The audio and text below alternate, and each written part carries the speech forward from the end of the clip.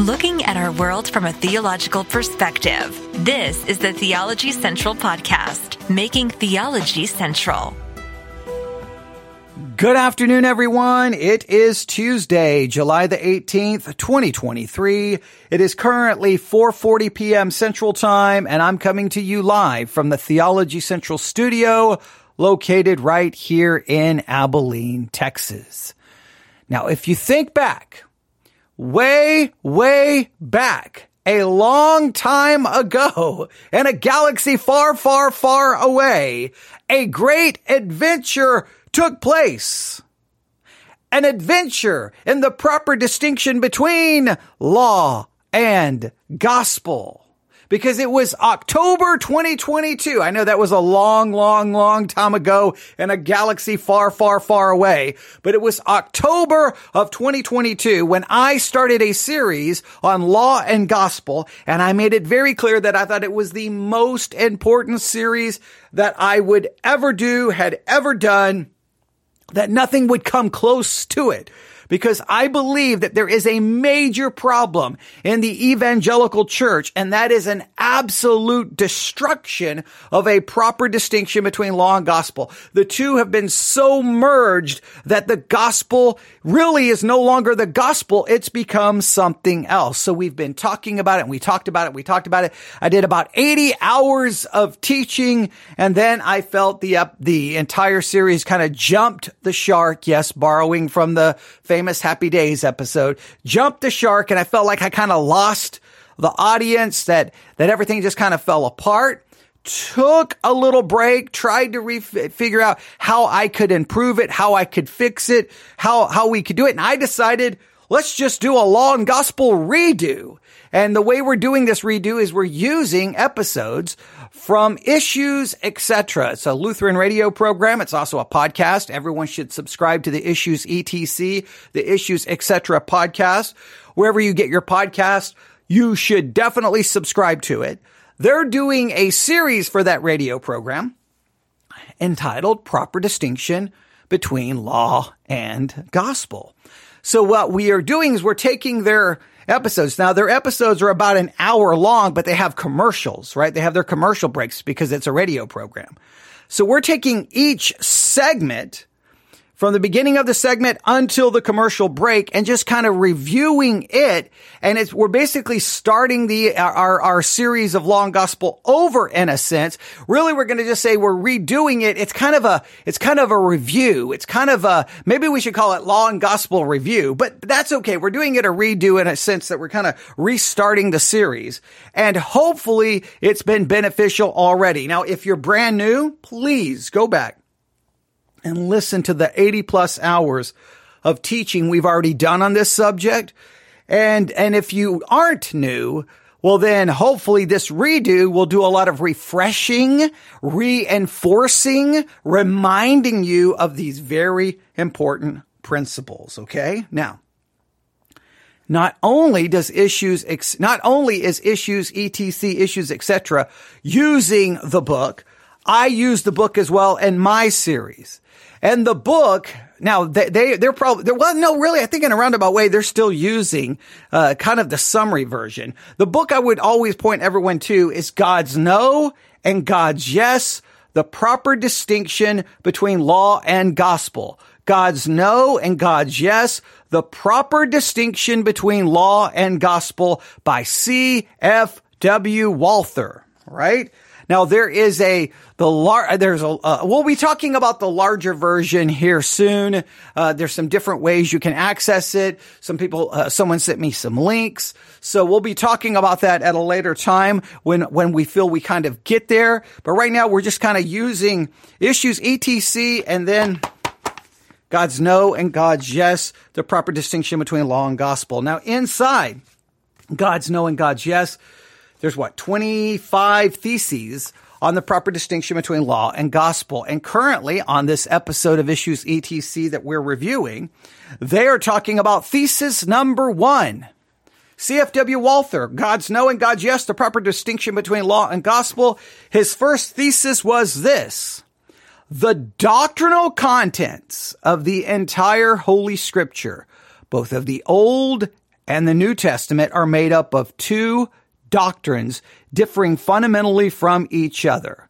Those two doctrines are law and gospel. The entire Bible is made up of those two doctrines. They differ fundamentally from each other, law and gospel. Make sure you understand, law and gospel is in the Old Testament and law and gospel is in the New Testament, right? You have to be able to properly distinguish. Oh, there's a law passage, there's a gospel passage. Now, what he is where they are in their review is they're looking, because CFW Walther, what he does is he gives us the true points of difference between law and gospel. And here are the differences he has outlined so far. Number one, these two doctrines, law and gospel, they differ as regards of the manner of their being revealed to man. The way law is revealed to man and the way gospel is revealed to man, there is a distinction. There is a difference. We've already talked about that. Number two, as regard to their contents. Number three, as regards to the promises held by either doctrine. Number four, as regards to their threatenings. Number five, in regards to the function and effect of either doctrine. And number six, as regards to the persons to whom either one or the other doctrine must be preached. Those are the six differences. Let me give them to you one more time. We've already talked about this in my teaching, and they've covered this already in some of these episodes where we're reviewing this audio from Issues ETC. Here we go. The difference between law and gospel. They are different in regards to the manner of how they were revealed to man. Number two, in their contents. Number three, their difference in regards to the promises held by each doctrine. Number four, in regards to their threatenings.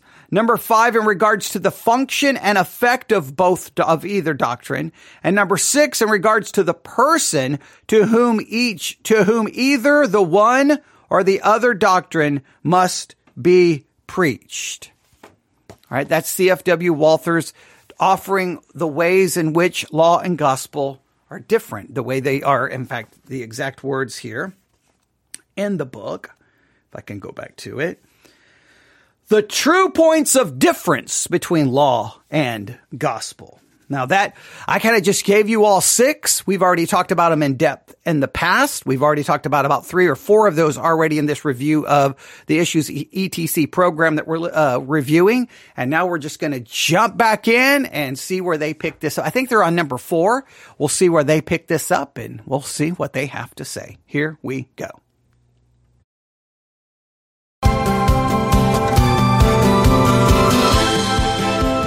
Welcome back to Issues Etc. I'm Todd Wilkin. Pastor Will Whedon is our guest. We're beginning a series on CFW Walther's Law and Gospel Theses.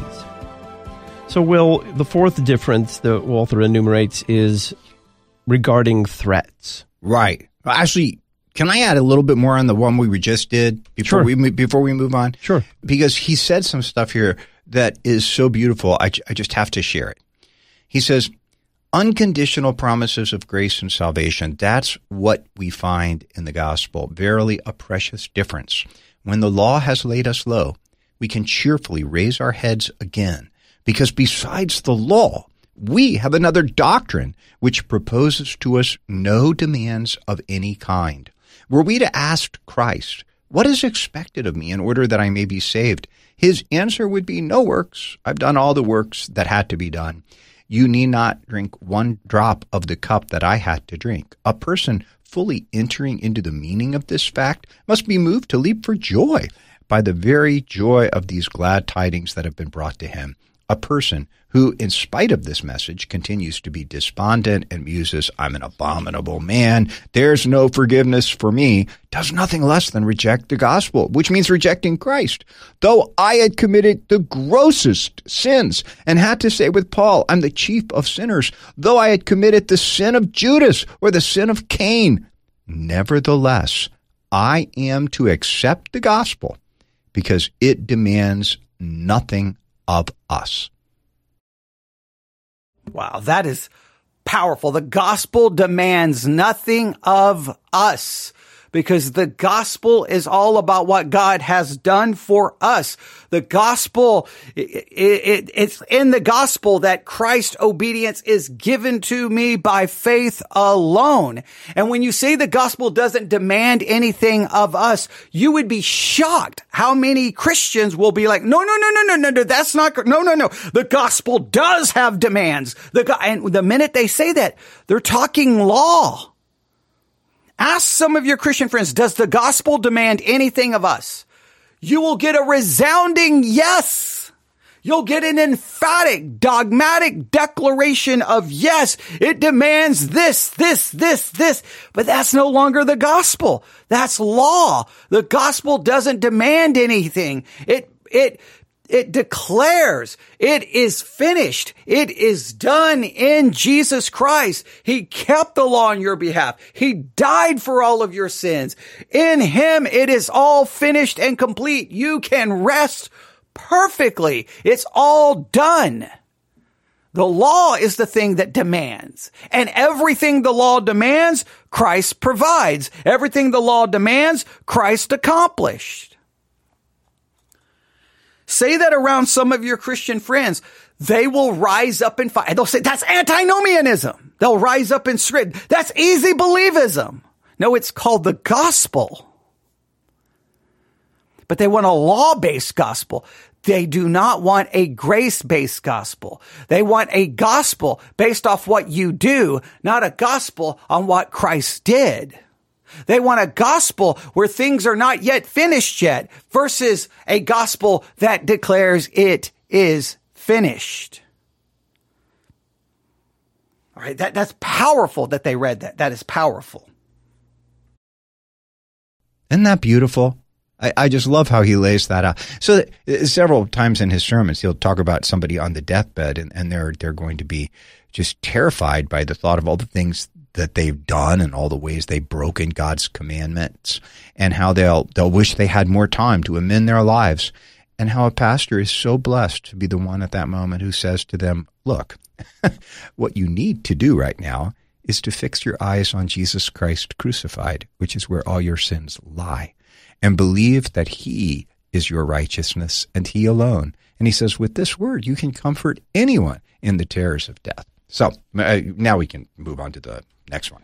So he words this carefully. He says they don't differ in the nature of their threats, because he's going to immediately say the gospel issues no threats whatsoever. Right. He's like, okay, so they differ in the nature of threats, because if there is a threat, you know you're dealing with law and not with gospel.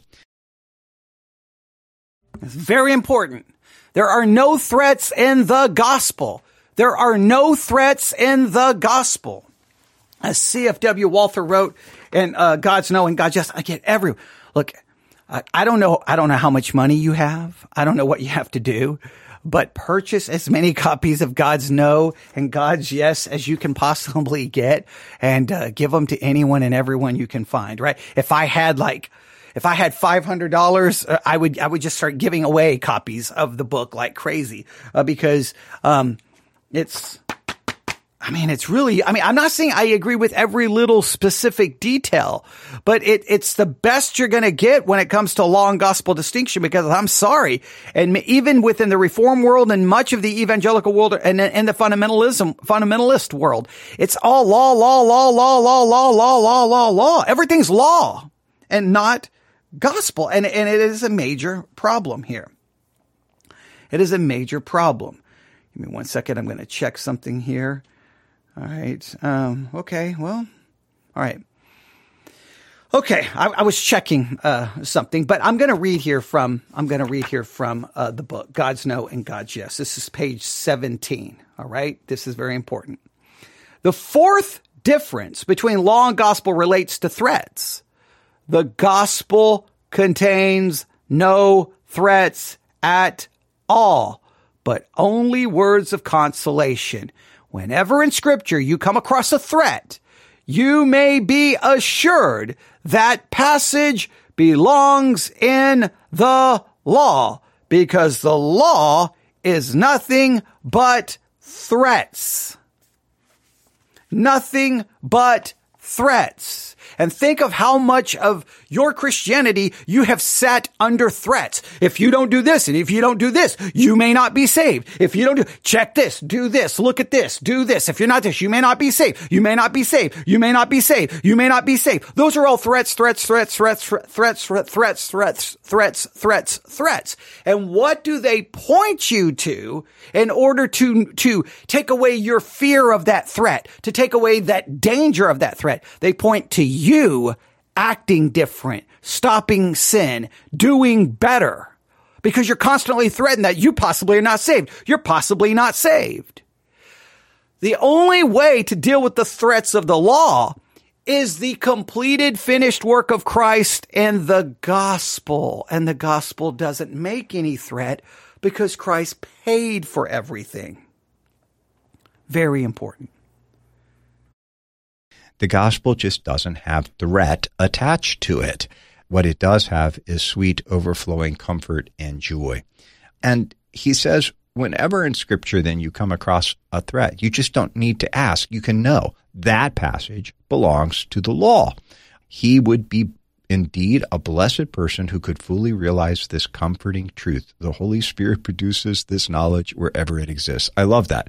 When you're reading the Bible and all of a sudden there's a threat and you're feeling not just uncomfortable, but terrified, in that moment you realize, this is the word of law, and I do need to hear this word of law, but this is not where my righteousness resides. It simply shows me that I am not the person that God has called me to be, and that I need his forgiveness, and I need a righteousness that is not my own.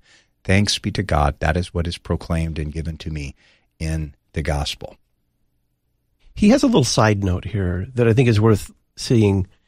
However, we are not to imagine that the gospel makes men secure because it has no threats to hurl at men. On the contrary, the gospel removes from believers the desire to sin. Yeah, and I wanted to sort of comment on this one from one of his sermons, okay? This I just think is so beautiful. He says, but Christians, through faith, experience the love by which God from eternity has loved as a father loves his children, has loved them as a father loves his children. By experiencing this love, they are begotten by God, participate in the divine nature, and become true children of the eternal, perfect love. They are obligated as children of God to love as their Father loves, and they receive from him the holy, sweet power to love. Therefore up, arise, walk now as dear children in love. The children of God here below have not been perfectly delivered out of the bonds of their natural corruption. The old loveless heart often continues to stir in them bad thoughts, to cling to its love of the creature, and even to break out into loveless words and deeds. But all of this cannot rule the one who is a true child of God. When he succumbs to it, he at once falls on his face in the dust and asks, sighing and crying for grace and forgiveness. God has no stillborn children. If someone is a true child of God, he is not only obligated to walk in holy love, he also has the desire and power and grace to do it.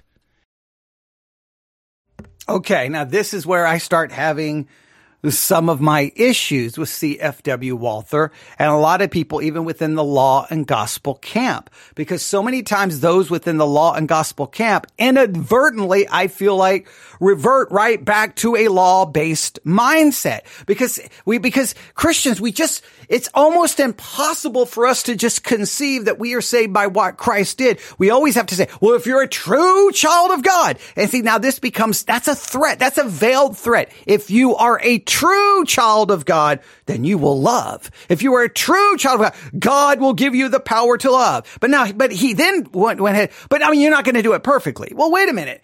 Did God give me the power to love or not give me the power to love? Either God's power is enough to give me to say that I can love the Lord thy God with all my heart, mind, body, and soul, or he did not give me that power. And it's like Christians always want to assure people, you have the power now to love. I mean, but not perfect love. Well, then what kind of power did God? It's like if God is the one granting the power, the power should be sufficient. It really does bother me. And I mean this honestly. It really does bother me that we constantly speak of having power, but then we turn around and then want to limit, like, well, you have power. I mean, you can't get to perfection. All right. So I have power. It's divine power, but I can't get to perfection. Well, what kind of divine power can't get to perfection? Well, how then, because I have divine power, well, then what sins can I stop? Can I only stop external sins? Can I stop internal sins? What does it do? And nobody can ever clearly articulate it. They just say that you've got power, but they can't really explain why that power can't get you to perfection, or why, even though you have the power, you turn around but you're still going to sin. You're still going to sin. You're still going to sin. Now, I do believe that when you come to faith in Christ, you change your mind, and obviously I believe you're going to think differently. I do believe that there will be different desires, but when we talk about power almost always equals ability. And I know this, you don't have the ability to stop sinning. So I always get nervous there. I always get nervous. And again, there's a veiled threat. If you truly are a child of God, if I'm truly a child of God, what? Because whatever you tell me I'm not doing. See, here's the weird thing. All your sins are paid for. But if you do this, you prove you're not a child of God. Well, wait a minute. If you use that against me, saying that proves I'm not a child of God, you're using a sin. You're using a failure to prove I'm not a child of God. But all of those sins are paid for in Christ. So you can't use sin to say that I'm not a child of God. As long as I've put my faith in Christ, the very sin you point to has been paid for. And I'm covered in the perfect righteousness of Christ. So it's always the language here. Christians never can, like when you try to explain this to a Christian, they get all confused and I understand it, because you want to believe, because all modern, especially within the evangelical world, Christianity is always about behavioral change. It's always about change, action. What you do. It's so little about what Christ did. Whatever power, here's what I always say when people want to argue about, well, no, you've got power. You're changed. My question is, so you're talking about I'm perfectly changed? I no longer have a sinful nature? Well, no. You still have a sinful nature. Okay. So now you've just limited the change. You've just now said the change did not eradicate the old nature. You yourself have limited it. I have power. Do I have the power to be perfect? No. Okay, now you yourself are agreeing that the power is limited. So do we really want to have a major fight over limited power and limited change? Because now we have to debate and fight over what that limited power and change is when we both agree it's limited. That just seems like a weird, people get so mad at me. I'm like, look, you yourself acknowledges the power doesn't get you to perfection. You yourself acknowledges the change does not include the eradication of the old nature. So then what are we fighting about? And they never really can articulate, except they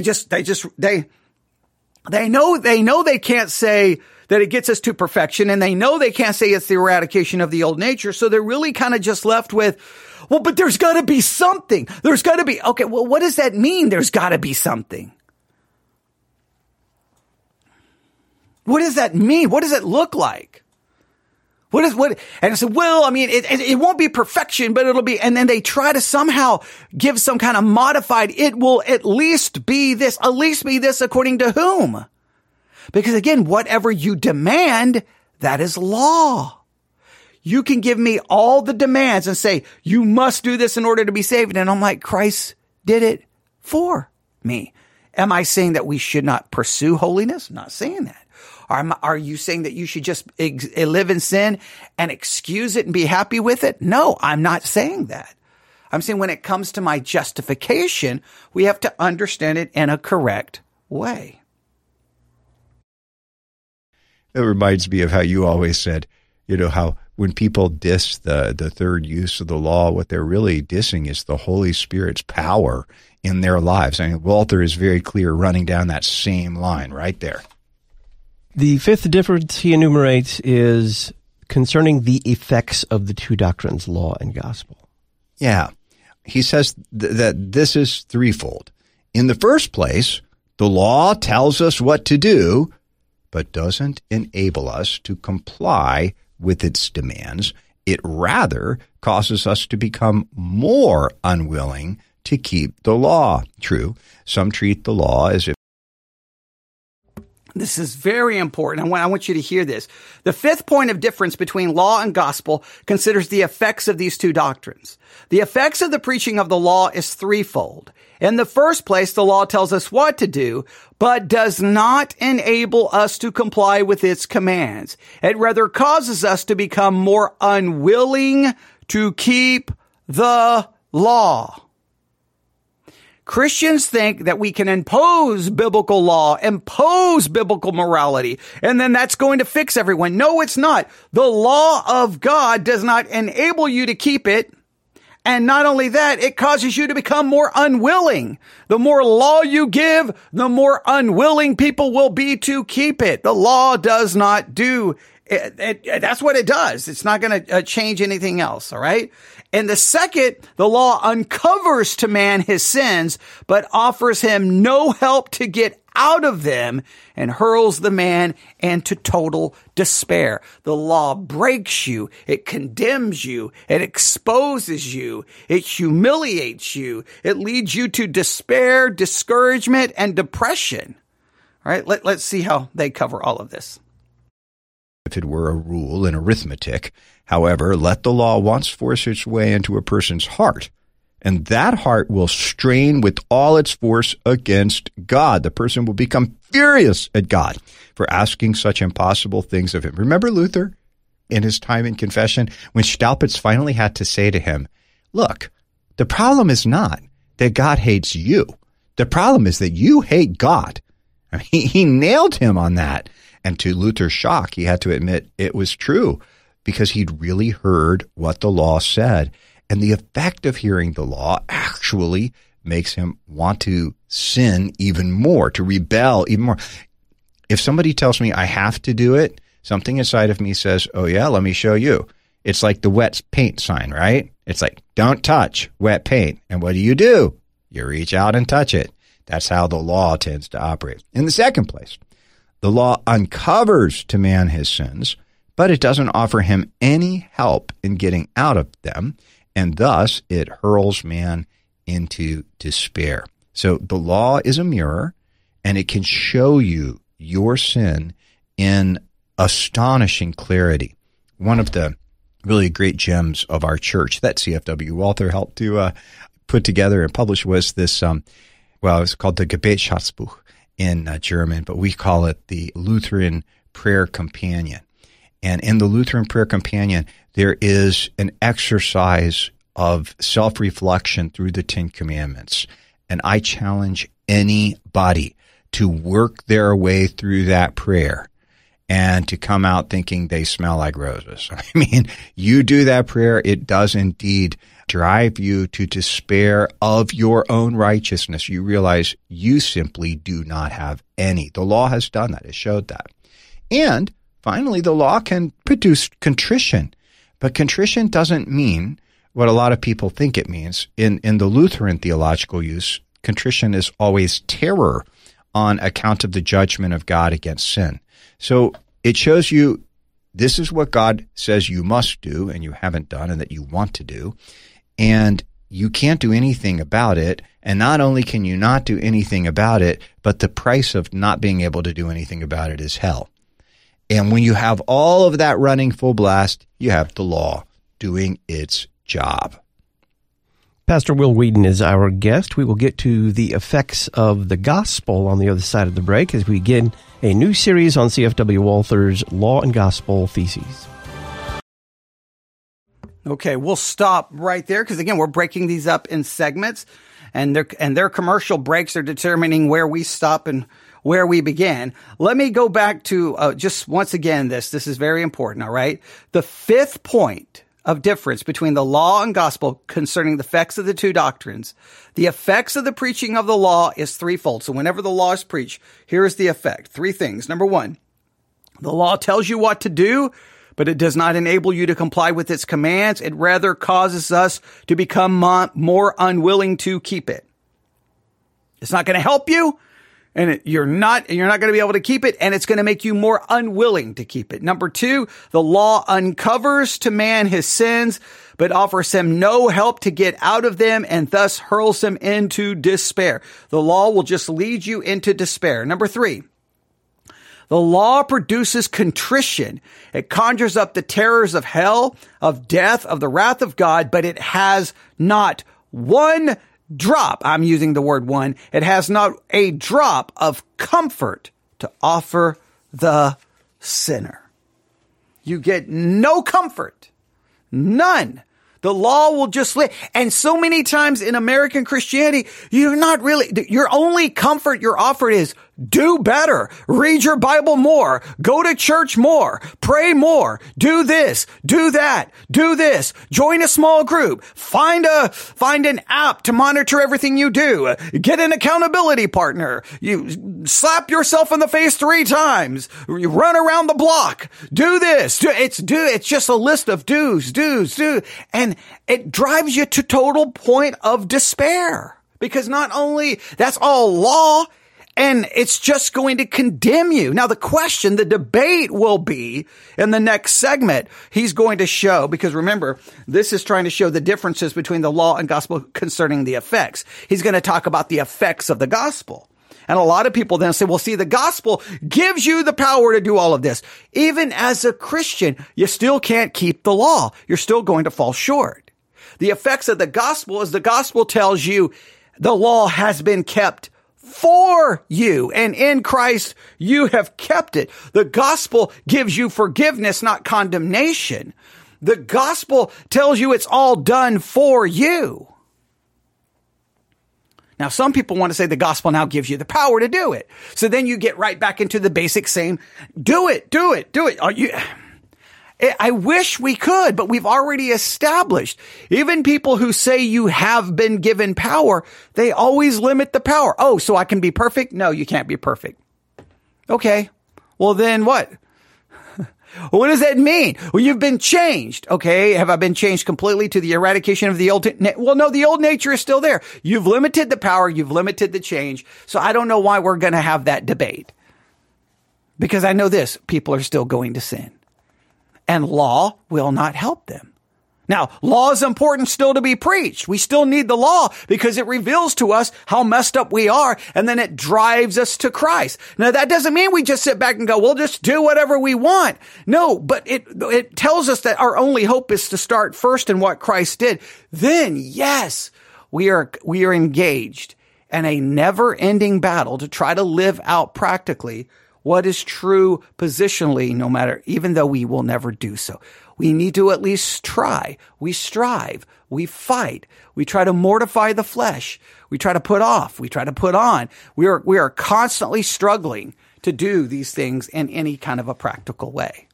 But some people think the gospel just comes along and just like, now you're Superman and you can do it. But it doesn't work. 2,000 years of church history and your own experience tells you it doesn't. All right. Okay, we'll stop. I want to just read them to you because I've got them right here of how C.F.W. Walther is going to handle the effects of the gospel. But we'll let them talk about it. The next time we redo our ongoing series on law and gospel. Again, if you haven't listened to everything we've done, please go back and start with part 1, episode 1, all the way back October of 2022. 80 hours plus of preaching and teaching on law and gospel. And now we're just kind of redoing some of this, refreshing, reminding, reinforcing, because much of the evangelical world, much of the non-Catholic world, as much as we say we believe in the gospel, we have systematically turned a gospel of grace into a gospel of law. And it's problematic because it hides and blinds people to the true gospel. All right, you can email me, newsif@yahoo.com. That's newsif@yahoo.com. That's newsif@yahoo.com. I think I have time to do one more live broadcast before the SWORD National Conference begins at 6 p.m., which we are working on this week. We've talked about that in other podcasts. Go listen. And if I have a chance to get one more live broadcast in before 6 p.m., we'll mention it again. But I wanted to at least knock out another segment of our discussion of law and gospel. So there you go. All right. Thanks for listening. I'll be back on the air hopefully shortly. God bless.